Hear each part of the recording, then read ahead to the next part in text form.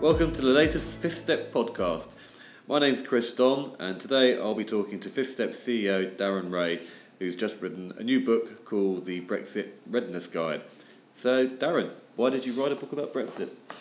I guess, Chris, my entire career has been about change and implementing change and helping organisations implement change of one kind or another.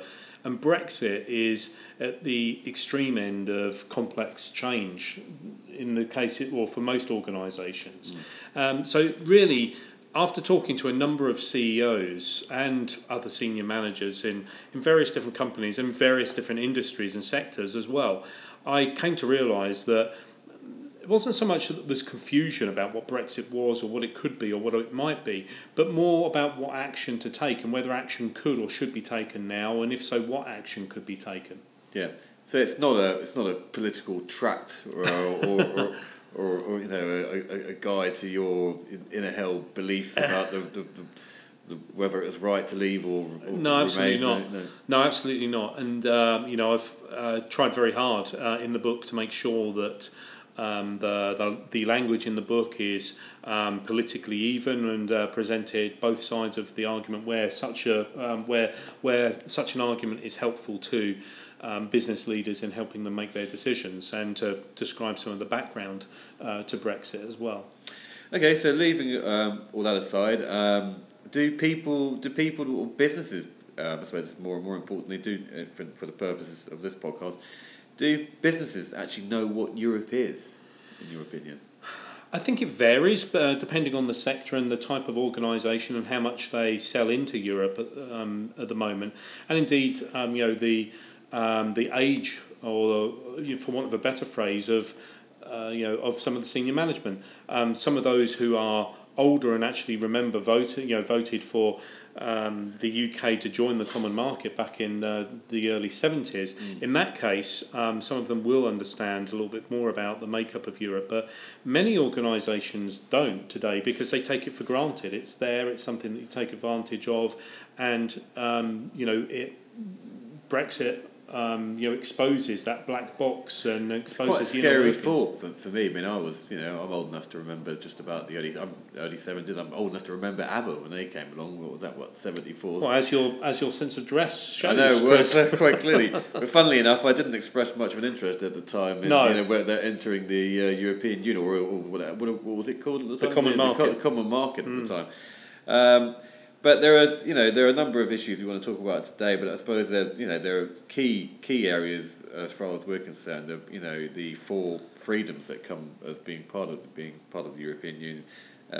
Free movement of capital, people, and you're going to talk about some of those issues today as well, aren't you? Yeah, indeed. So the four freedoms, if people don't know what those are, it's the free movement of goods. So a product made or brought into Europe in one country can move freely throughout the rest of the 28 countries without further hindrance as to where it was either made or indeed where it was landed.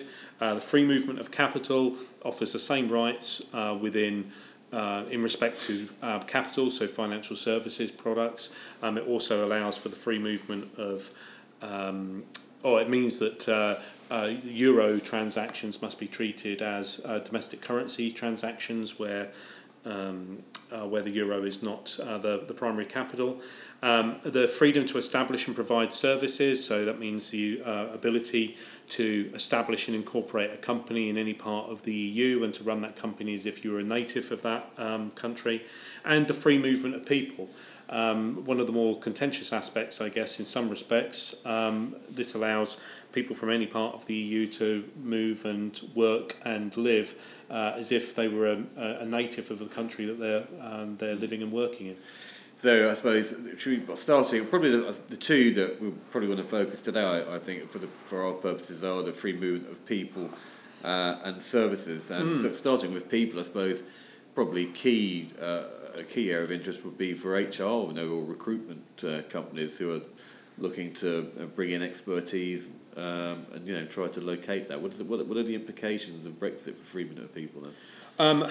Okay, so those European citizens who want to remain in the UK from what the government has said so far, that's going to be possible right up until the point that we Brexit in just under a year's time. So those people will be able to stay, and they'll have the same rights as they do at this point in time. But that's less of the challenge. It's not necessarily the people that are here at the moment, unless they're looking to return to their home country, or what their original country, should I say, or to move to another part of Europe because they feel that's within their best interest. So those aspects are going to obviously affect businesses in the terms of retention and being able to hire the right skills and maintain those skills going forward. So lots of challenges in that respect. But for businesses after Brexit, and certainly after the transformation period, the key aspects there are going to be about whether you can get the right skills, whether historically you've brought people in from continental Europe because they have the right training or the right skills or the right precursor knowledge that is required within your business. And if that's the case, then you're going to need to establish training programs or establish another source of being able to locate those people at the very least. Is this an opportunity now for, in terms of, if it's assuming it's going to be slightly more difficult to recruit from Europe, to look further afield? There are obviously other areas, geographic regions where there's lots of expertise, and I'm thinking predominantly our business is predominantly an information technology. Mm-hmm. So where is the best sort of the best skills and expertise coming from around the world? Other sources of knowledge. Well, there's lots of skills and lots of opportunities, and I guess from an information technology perspective, there are several sources. There's obviously people within the United States, but far better to take this as an opportunity for UK trained staff to be able to train up, and that's not a nationalistic perspective. I'm just the cost of importing resources and people is quite great. So particularly if they're not familiar with the geography, so bringing someone in from China, for example, where there are obviously some quite highly skilled people, particularly in the area of cyber security and things like that. Bringing people in from as far afield as China is expensive and takes a great deal of risk in terms of they may not settle, they may not be the right people, and you have to test that and try that out. Nothing that businesses are not used to and not doing on an everyday basis, but in some respects far better to take advantage of these opportunities to train up UK-based staff and to generate a source of those skills and those capabilities more locally. Either part of a training program within the organisation or an apprentice program, or perhaps even through working with local universities or schools, whatever may be appropriate there. From what I read, there are lots of quite good sort of IT and cyber skills out in Russia. Indeed. maybe we should just not go down that route. I think there are many countries that have many different skills, Chris, to try and dig you out of that hole. So another thing, when I was going through your book, I noticed a section on the EU digital single market. Sorry, we're trying to sneeze there, but no, it's all gone. No, so what is the EU digital single market? Okay, so this is about extending the principles of the common market to the online platform, if you like. It's all really about boosting the EU digital economy. It's about scaling up the EU's ability to deal with cyber attacks and ensuring those within the EU have access to the best internet connectivity and allowing the free flow of non-personal data. So we've spoken a lot on this podcast before about GDPR and personal data. So it's about the free flow of non-personal data within the confines of the European Union.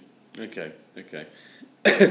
Another key area, passporting rights. So, what are passporting rights in basic terms?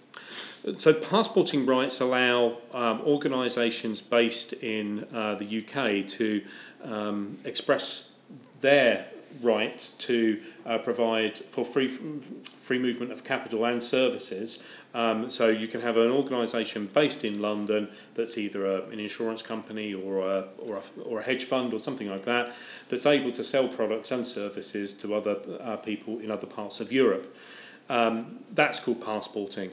Now, with Brexit, unless it's negotiated by the government as part of the exit deal, passporting rights will go away. Now, some organisations have expressed a desire not to have passporting in the future because it means that they would have to adhere to rules that they have no opportunity to create or influence, because we'll obviously be on the outside of Europe and not part of that decision-making process. So there are very much two sides to the passporting argument, but most organisations in financial services, when you speak to them, their initial view is, and the most prominent view is, actually, yes, we do want to maintain passporting rights because it's the smallest amount of change from where we are today to where we're heading. So, are they important? Are passporting rights important for business? They certainly are for some organisations, but there are very likely going to be, workarounds is probably the wrong phrase. So that sort of suggests a way of working around rules, and I don't mean it to sound like that, but there are going to be ways in which you can have an organisation that's incorporated in the UK working with another organisation that's incorporated in mainland Europe, and have the intellectual property and the skills and services being shared between those organisations. Okay. So what are the key dates in timelines then in the run up to finally Brexiting? Yeah, I guess we know the historical ones with certainty. So obviously the UK referendum for leaving Europe was on the 23rd of June 2016. So we understand that. The notification of withdrawal, so the triggering of Article 50. Happened on March 16th, 2017. On March 29th, 2017. Now that means that the UK leaves the EU on the 29th of March 2019, so just under a year. Now there is a transitional period that will start immediately after that, and that will continue through to the end of December 2020 is the current agreement. There is an opportunity for that to be changed in the future, but that seems to be the agreement at the moment. So that's 15 months of transition. That's not a long time. Not a long time at all. 21 months of transition. Not a long time at all for organisations to be getting their house in order and be getting used to the new rules. So the very busy period in terms of negotiation is going to be within the next year. So organisations that have the greatest exposure to Brexit need to be doing the planning, need to be executing on the plans and some of the things that we'll be talking about as we go through. They need to be doing that within this next year and getting ahead of the game, because there are going to be some organisations that are going to leave it too late, and they're going to be reacting and implementing their Brexit transformation plans during the transition period, and that to me is a real opportunity lost. Yeah, actually, well, you touched on planning, and that was going to be my next question, actually, because there's obviously there's a chapter on the book which focuses on that. I mean, is this a question of fail to plan to fail? I definitely think it is. And some people may say, "Oh well, we understand Brexit. We know what it is. We know, broadly speaking, what we're going to do." And that's all very well. That's the reactionary aspect to Brexit. But there's a heap of opportunities that I believe are going to exist. Now, whenever there's change, there are new opportunities, new products that can be created, new ways of transacting business, new business models that can be created as a result of those changes. And all of those things are going to start taking place now. And for those who looking at that, doing that kind of analysis, or doing the analysis that I recommend in the book, what they're going to be establishing now is the opportunities that they can take advantage of, whether it be a customer who has previously selected a European provider, for example, and now realises that they're not going to be able to trade with that organisation in the same way after Brexit, so they need to find a UK provider, for example, or vice versa if you're looking at it from the European perspective.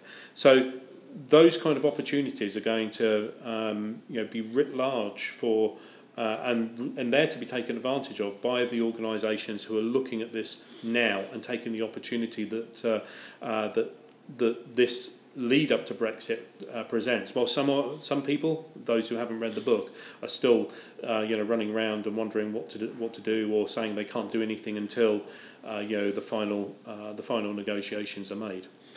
It's very, very important because, of course, we know that there are a number of fiduciary duties in terms of what are a director's responsibilities under company law, and how does Brexit impact on those?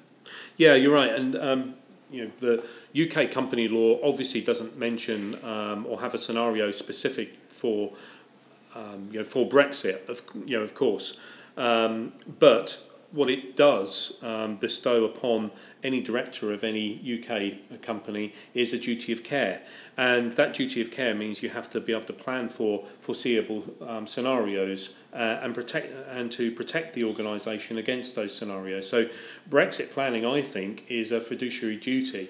Now, that sounds as if I'm really trying to persuade people to take this seriously. In one respect I am, but I'm not encouraging them to take it seriously from the perspective of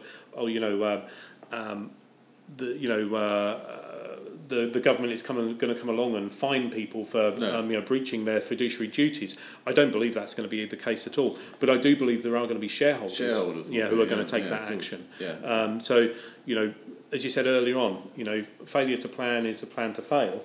I think that's very much one of the aspects that organisations need to be looking at and ensuring that they are taking the right steps towards planning, demonstrating those internally to their organisation, to their staff, demonstrating it externally to their customers, but also to other stakeholders, including shareholders.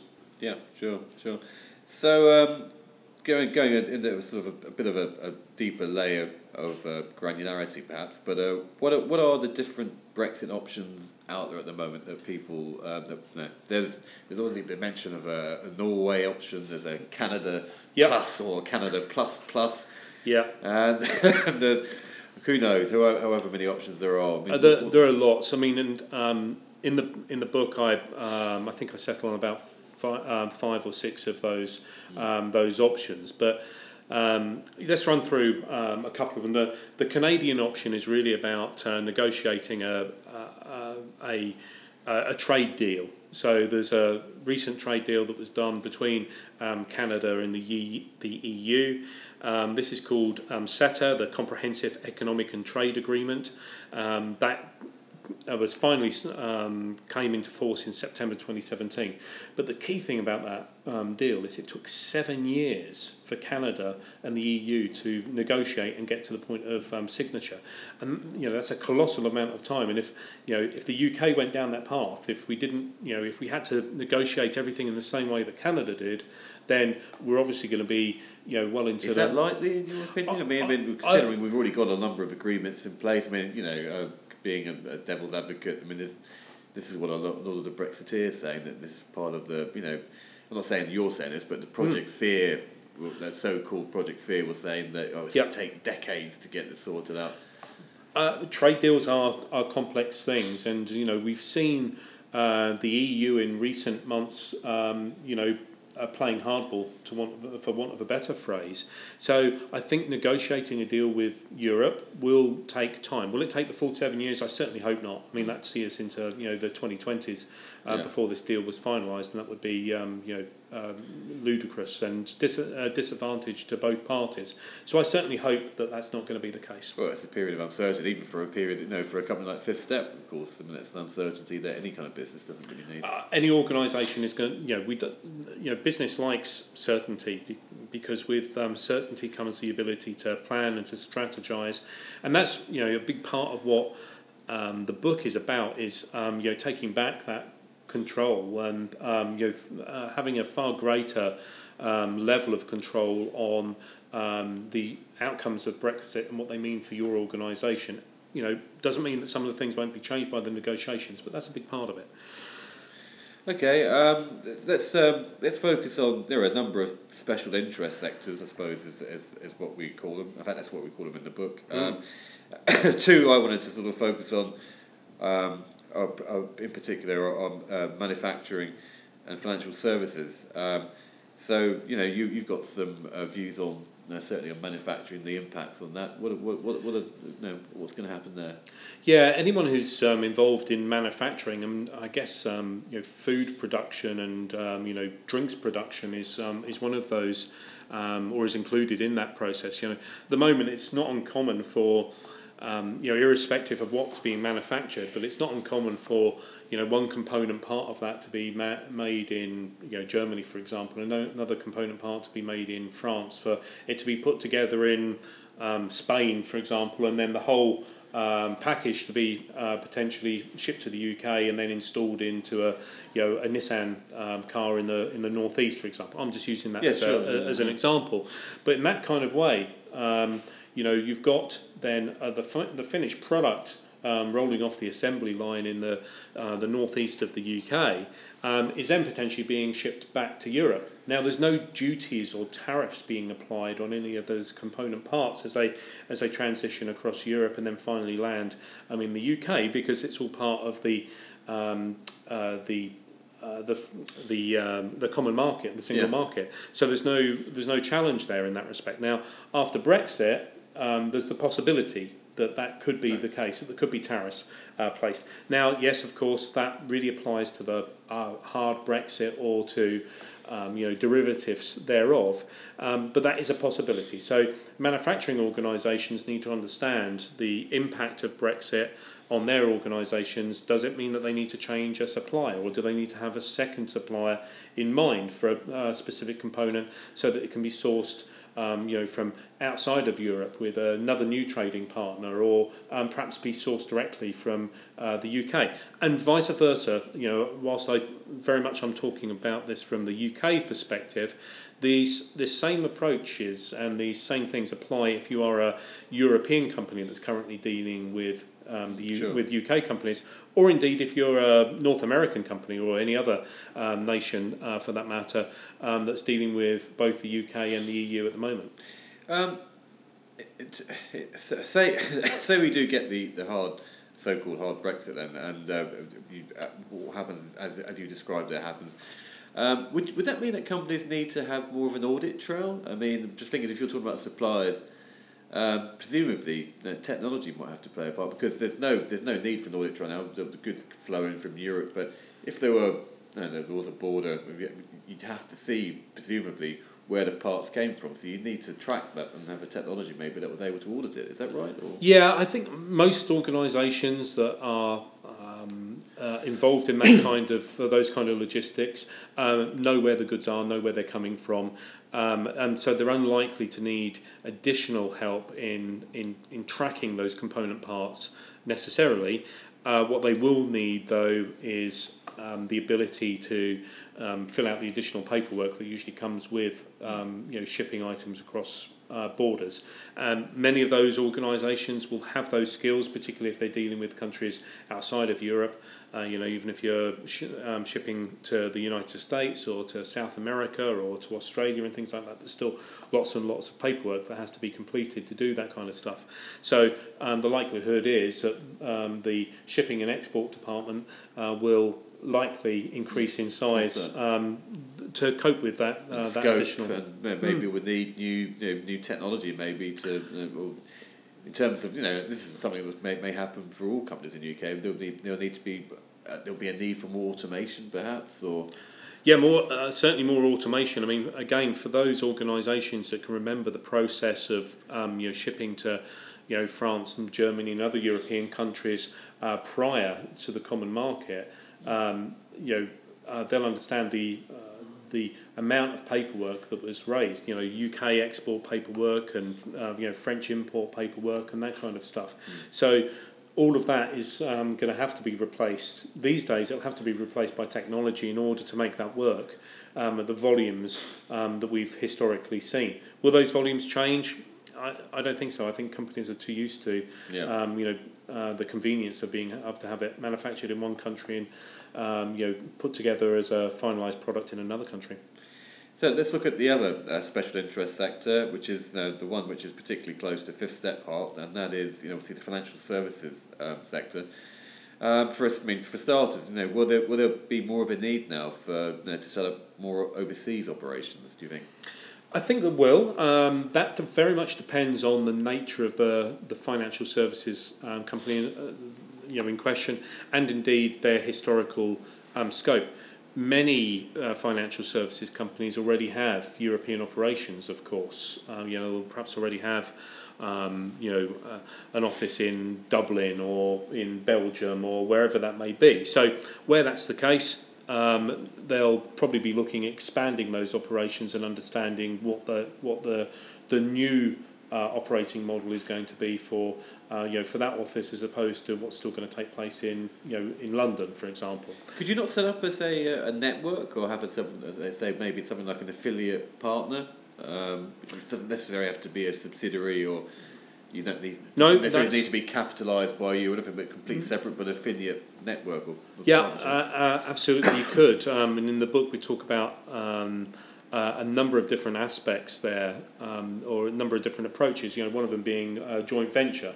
Now, financial services companies obviously do joint ventures together, and that may be something that's... Well, I remember a broker, an insurance broker, won't mention any names, I used to work for, but they didn't have a European, they didn't have any European representation, but they did have a network where they just partnered up with French insurance brokers, German insurance brokers, Dutch, something like that. Could that work? Absolutely. I mean, it depends on the exact scenario of what you're trying to overcome, the scenario that you're looking to overcome, and how you're impacted, or how your specific organisation is impacted. But yeah, certainly in some scenarios, that's very much going to be an approach. A formalised partner agreement, or a joint venture, which is at the more integrated end of the partner spectrum is very much going to become attractive, I think, for UK and European organisations who don't necessarily want to have an entire footprint in one or other countries. Yeah, sure. So we've looked at the potential for business continuity plans and planning in its widest forms, but we haven't really talked so much about what are the opportunities that arise from Brexit. Starting with the UK for now, but I think later on, but obviously the UK doesn't stand in isolation in the world. Are there also opportunities for other countries outside the UK arising from Brexit? Oh, I think there definitely are, and I think this is one of the pieces that I was really keen to get across and draw out within the book, was that with change, there is always opportunity. It's a little bit of a favourite saying of mine. I don't get to say it that much, you understand, but it is a bit of a favourite saying of mine. But any change brings opportunity. It's just how you look at the change and how you look at the opportunities that really govern whether you can identify the opportunities quickly enough to take advantage of them. So, there's a number of opportunities, example opportunities that I draw out in the book. For example, one I mentioned earlier on, I think, is where you've got an existing customer who, or rather a customer you've worked with previously who, started trading with a European competitor. Well, in this brave new Brexit world, in the Brexit scenario that you think is most likely to take place, and the one that's most likely to impact your organisation, are there opportunities for you to reapproach that customer and say, look, as part of your Brexit planning, you need to be thinking about how you're going to continue to do business, and is this European supply? Perhaps they're printers of passports or something like that. Something like that, something uncontroversial. But no, are they the kind of organisation that is going to be impacted by this? And if so, can you become part of their Brexit continuity plan so that they can carry on trading and they have comfort that they can continue trading, and you win a customer back, or have the potential to win them back, for example? So, what does if you're a business, how do you establish what Brexit means for your business? I mean, I suppose that's something you just touched on there. Would that be a lot of research? Would you employ a few people to do some research in these potential new markets, or would you do that internally? I mean, but one thing, I suppose you could use someone like Fifth Step to do that for you. Is that the sort of thing that you would do? Yeah. So it can be the sort of thing that that Fifth Step does. Our strengths are really in terms of helping organisations understand the impact of complex change, planning for that, and taking them through the process, and understanding the transformation their organisation is going to go through, as opposed to doing the market research stuff. That's the kind of thing that their organisation is probably better. It's a project, really. Placed. This sounds to me like you need a Brexit project team. I mean, are people doing that? Have people pulled together Brexit project teams so far in your experience? Yeah, definitely. I mean, Lloyd's of London, for example, or Lloyd's, as they're increasingly keen to be called.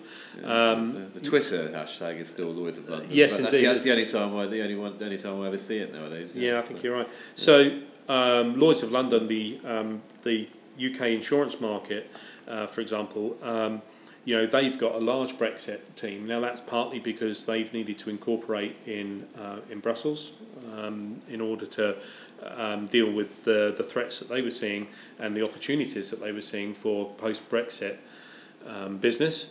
So they, for example, have a large Brexit programme running. Yeah, they do. Yeah. So I don't know if you know how did they sort of set about creating their business, or Brexit transformation plan? Do you know, or if how other businesses among your clients, how are they creating Brexit transformation? Well, those that we're speaking to are following a similar process, scaled up in some instances and scaled down in some other instances that I recommend in the book. So. There is a process to go through in understanding, what the threats are, what kind of Brexit you think is going to happen, which Brexit outcome is A, the most likely, and B, the most damaging for your organisation, so that you can actually take these steps that are appropriate and make that. Take those steps and protect your organisation, but also realise the opportunities as well. So there's a whole process we talk through in the book in terms of identifying those strengths and those opportunities and the other aspects too that are going to impact you from the Brexit perspective. Okay, well, this has been a bit of a whistle-stop tour of Darren's new book, The Brexit Readiness Guide, and we've covered off most of the chapters and in a couple of minutes really, which is not nearly enough time, but hopefully it's given all our listeners a bit of a flavour of what you've been writing about. Darren, I mean, the book is available now. You can purchase from from all good booksellers, I was going to say, but particularly from Amazon. Yeah, it's available on Amazon right now, and it's available as an e-book, Amazon's Kindle book format, but also as a paperback as well. Yeah, and it's available around the world. So if you're in the United States and have concerns about Brexit and how it might impact your business, whilst the book may lead from a UK perspective, as I said earlier on, it's very much relevant, irrespective of whether you're approaching this from a US business dealing into Europe, or indeed a European business dealing into the UK, or a UK business dealing with the rest of the world. It's not too. I don't want to say put this in the bad way. It's not too dense. It's only 80 to 90 pages or so, is it? No. It's 140, 150 pages, something like that. I think it is. So no, it's not too dense. It'll probably take obviously it's a page turner, so you're not going to there's no way you're going to be able to put it down, but you'll get there within a couple of days of at a reasonable pace, with time to stop for sleep and food and things like that as well. Excellent. Okay, and of course, and if anyone, so once they've read the book, clearly, and probably we'll do a few blogs on this subject. If people want to get in touch with Darren to find out more about how you create a Brexit transformation plan or anything to do with Brexit continuity planning and all these kind of like lovely subjects, then you can get through to him. What's the best email address? Darren.Ray, that's darren.wray at fifthstep.com, or you can come through to info at fifthstep.com too. Great stuff. Great to talk to you, and look forward to the next podcast. Thanks, Chris.